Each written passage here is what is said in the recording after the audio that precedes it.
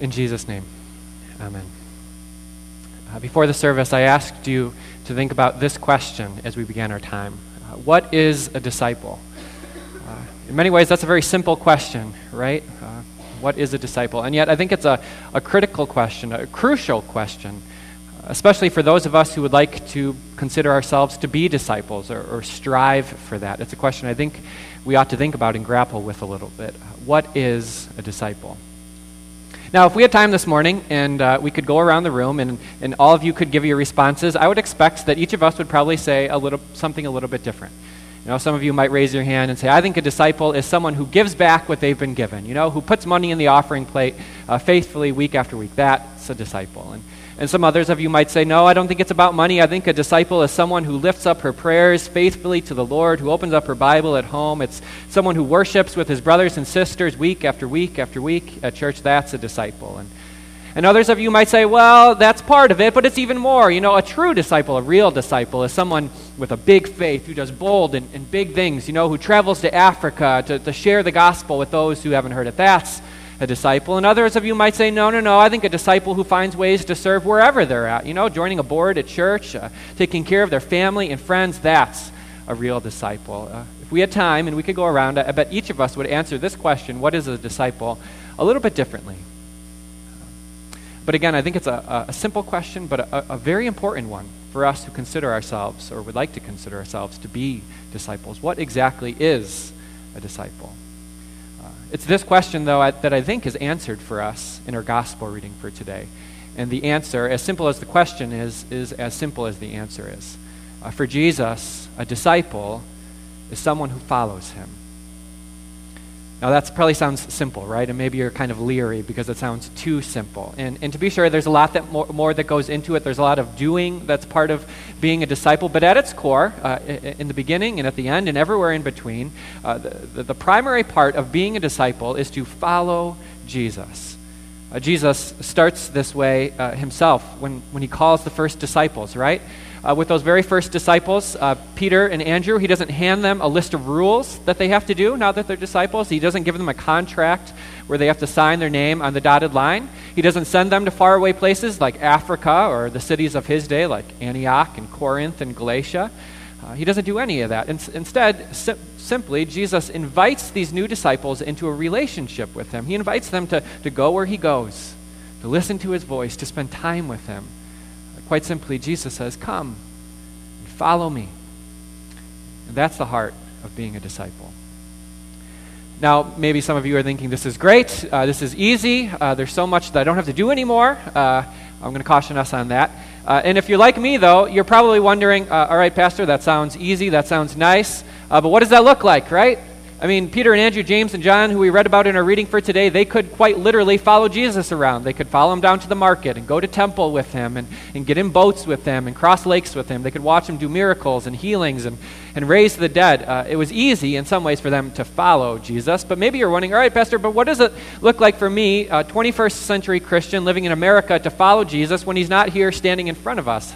What does it mean to follow Jesus when I'm trying to keep my 9 to 5 and pay the bills and feed my family and figure out retirement? What does it mean for us today to follow Jesus? Well, we're going to get there, and we're going to talk about that. But before we do, before we look at what it looks like for us to follow Jesus, I wanted us to take a look at what it meant for those very first disciples to follow Jesus and to see what they experienced as they followed him.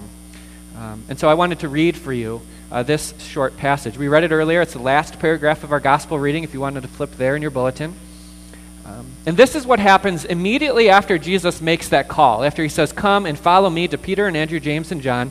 This is what they experience as they follow him. And I'll read this for you. It says, Jesus went throughout Galilee, teaching in their synagogue, proclaiming the good news of the kingdom, and healing every disease and sickness among the people.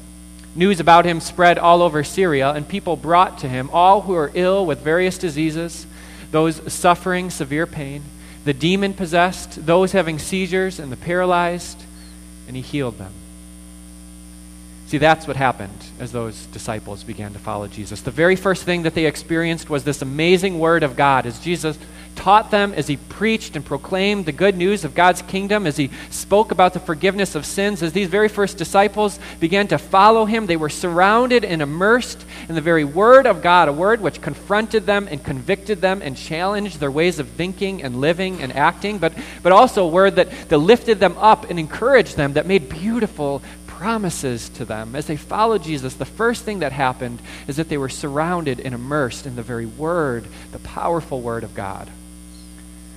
And the second thing that happened, if you see it there, is that as they followed him, they witnessed the mercy and compassion of Jesus.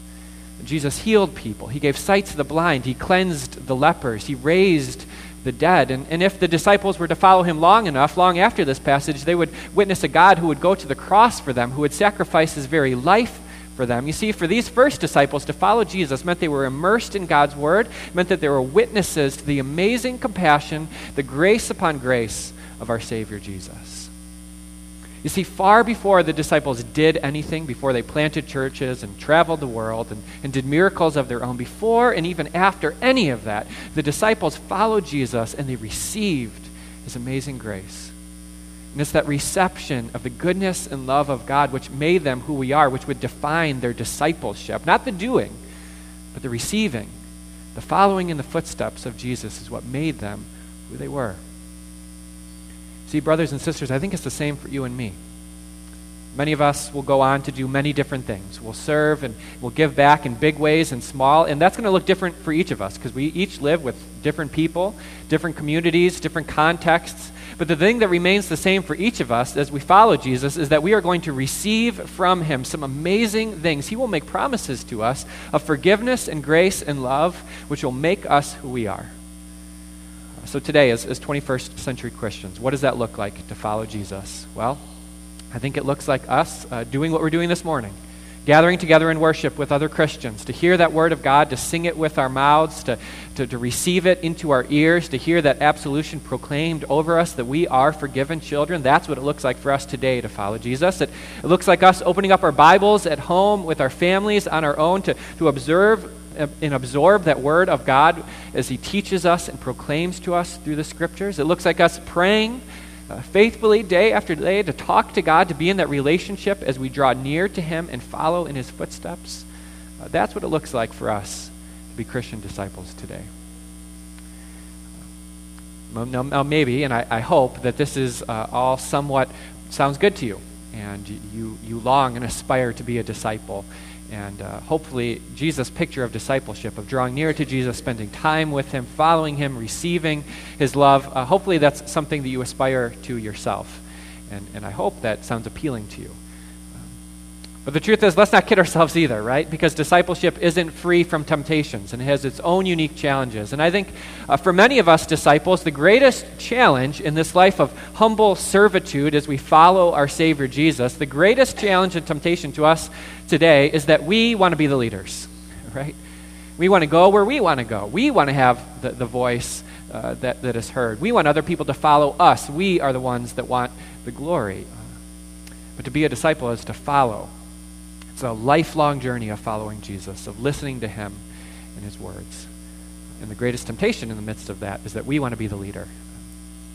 Now, I was kind of reminded of this in a somewhat humorous way several years ago. I was leading the VBS program, the Vacation Bible School program at the church I was working at in the summer. And because I was in charge, I got to choose what I wanted to do that week. And so I decided that I wanted to be in charge of the games. I thought that would be fun. And so I ran the game station at the VBS that year. And one of the games that week I don't remember too much, but I remember one of the games was Follow the Leader. And it was great. I was having a good time because at first I was the leader. And I got to make these kids do whatever I wanted them to do. And they were dancing and twirling and jumping on their heads and spinning all over. And it was fun. And the kids were enjoying it. But then I made the mistake of asking if any of the kids wanted to be the leader. And wouldn't you know it, but every single hand there went up. Every last kid wanted to be the leader. And actually, we couldn't finish the game. We couldn't stop playing until every kid had had their turn. And so we went through. Every kid could lead for a few minutes. And And the truth is, they weren't very good at following. They weren't very much into that. They could care less about being the follower. But when it came time to being the leader, they stood up there with power and authority, and they told those other kids what to do, and they had each other spinning around and dancing and having a good time. And by the end of it, I thought, oh no, what did I do to these kids? They're going to go home, these little monsters, and their parents are going to come to me asking what happened at VBS this week. And I thought, what kind of kids are these, you know? But the truth is that there's a part of each of us that is like that.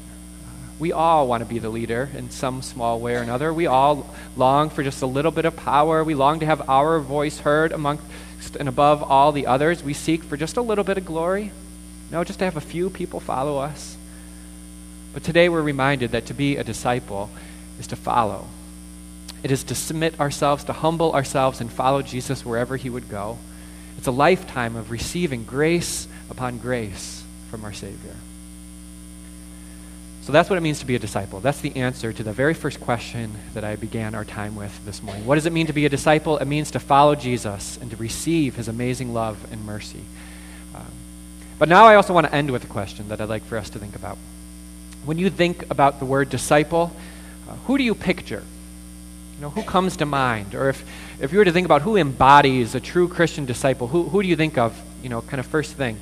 If you were to open up a dictionary and look up Christian disciple, who for you, whose picture would be there in that dictionary?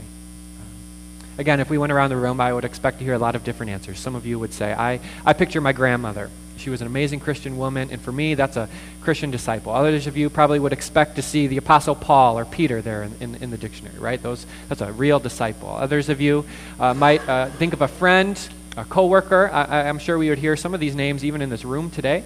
We have some Christian disciples with us. But you see, the picture that we are painted today of discipleship, I think it opens up our eyes to see the faces of disciples where we never saw them before. Now we'll see the faces of a disciple in the young boy with autism who cries and screams at the back of the room, who we used to think is just a nuisance in church, but now we see that as a child of God, whom God has called into a loving relationship, who says, come and follow me, who pours out grace upon grace. That's a disciple. Now we'll see the face of a disciple in the elderly man who sits alone at the nursing home, who can't do anything for God, who has nothing of value to give or to offer back, but who has been brought into a relationship, who has received grace throughout his entire lifetime. That's a Christian disciple. Now we'll picture the young single mom who's struggling and hurt and broken and all alone, who comes into church 15 minutes late and leaves 15 minutes early because she doesn't want to talk to anyone else. That's a Christian disciple. See, to be a disciple is to be brought into this loving relationship. It is to be someone whom God calls, who says, come and follow me. And as we follow him, we'll see a God who speaks a word unlike any other, who pours out mercy and grace, compassion and forgiveness. That's a Christian disciple. In Jesus' name, amen.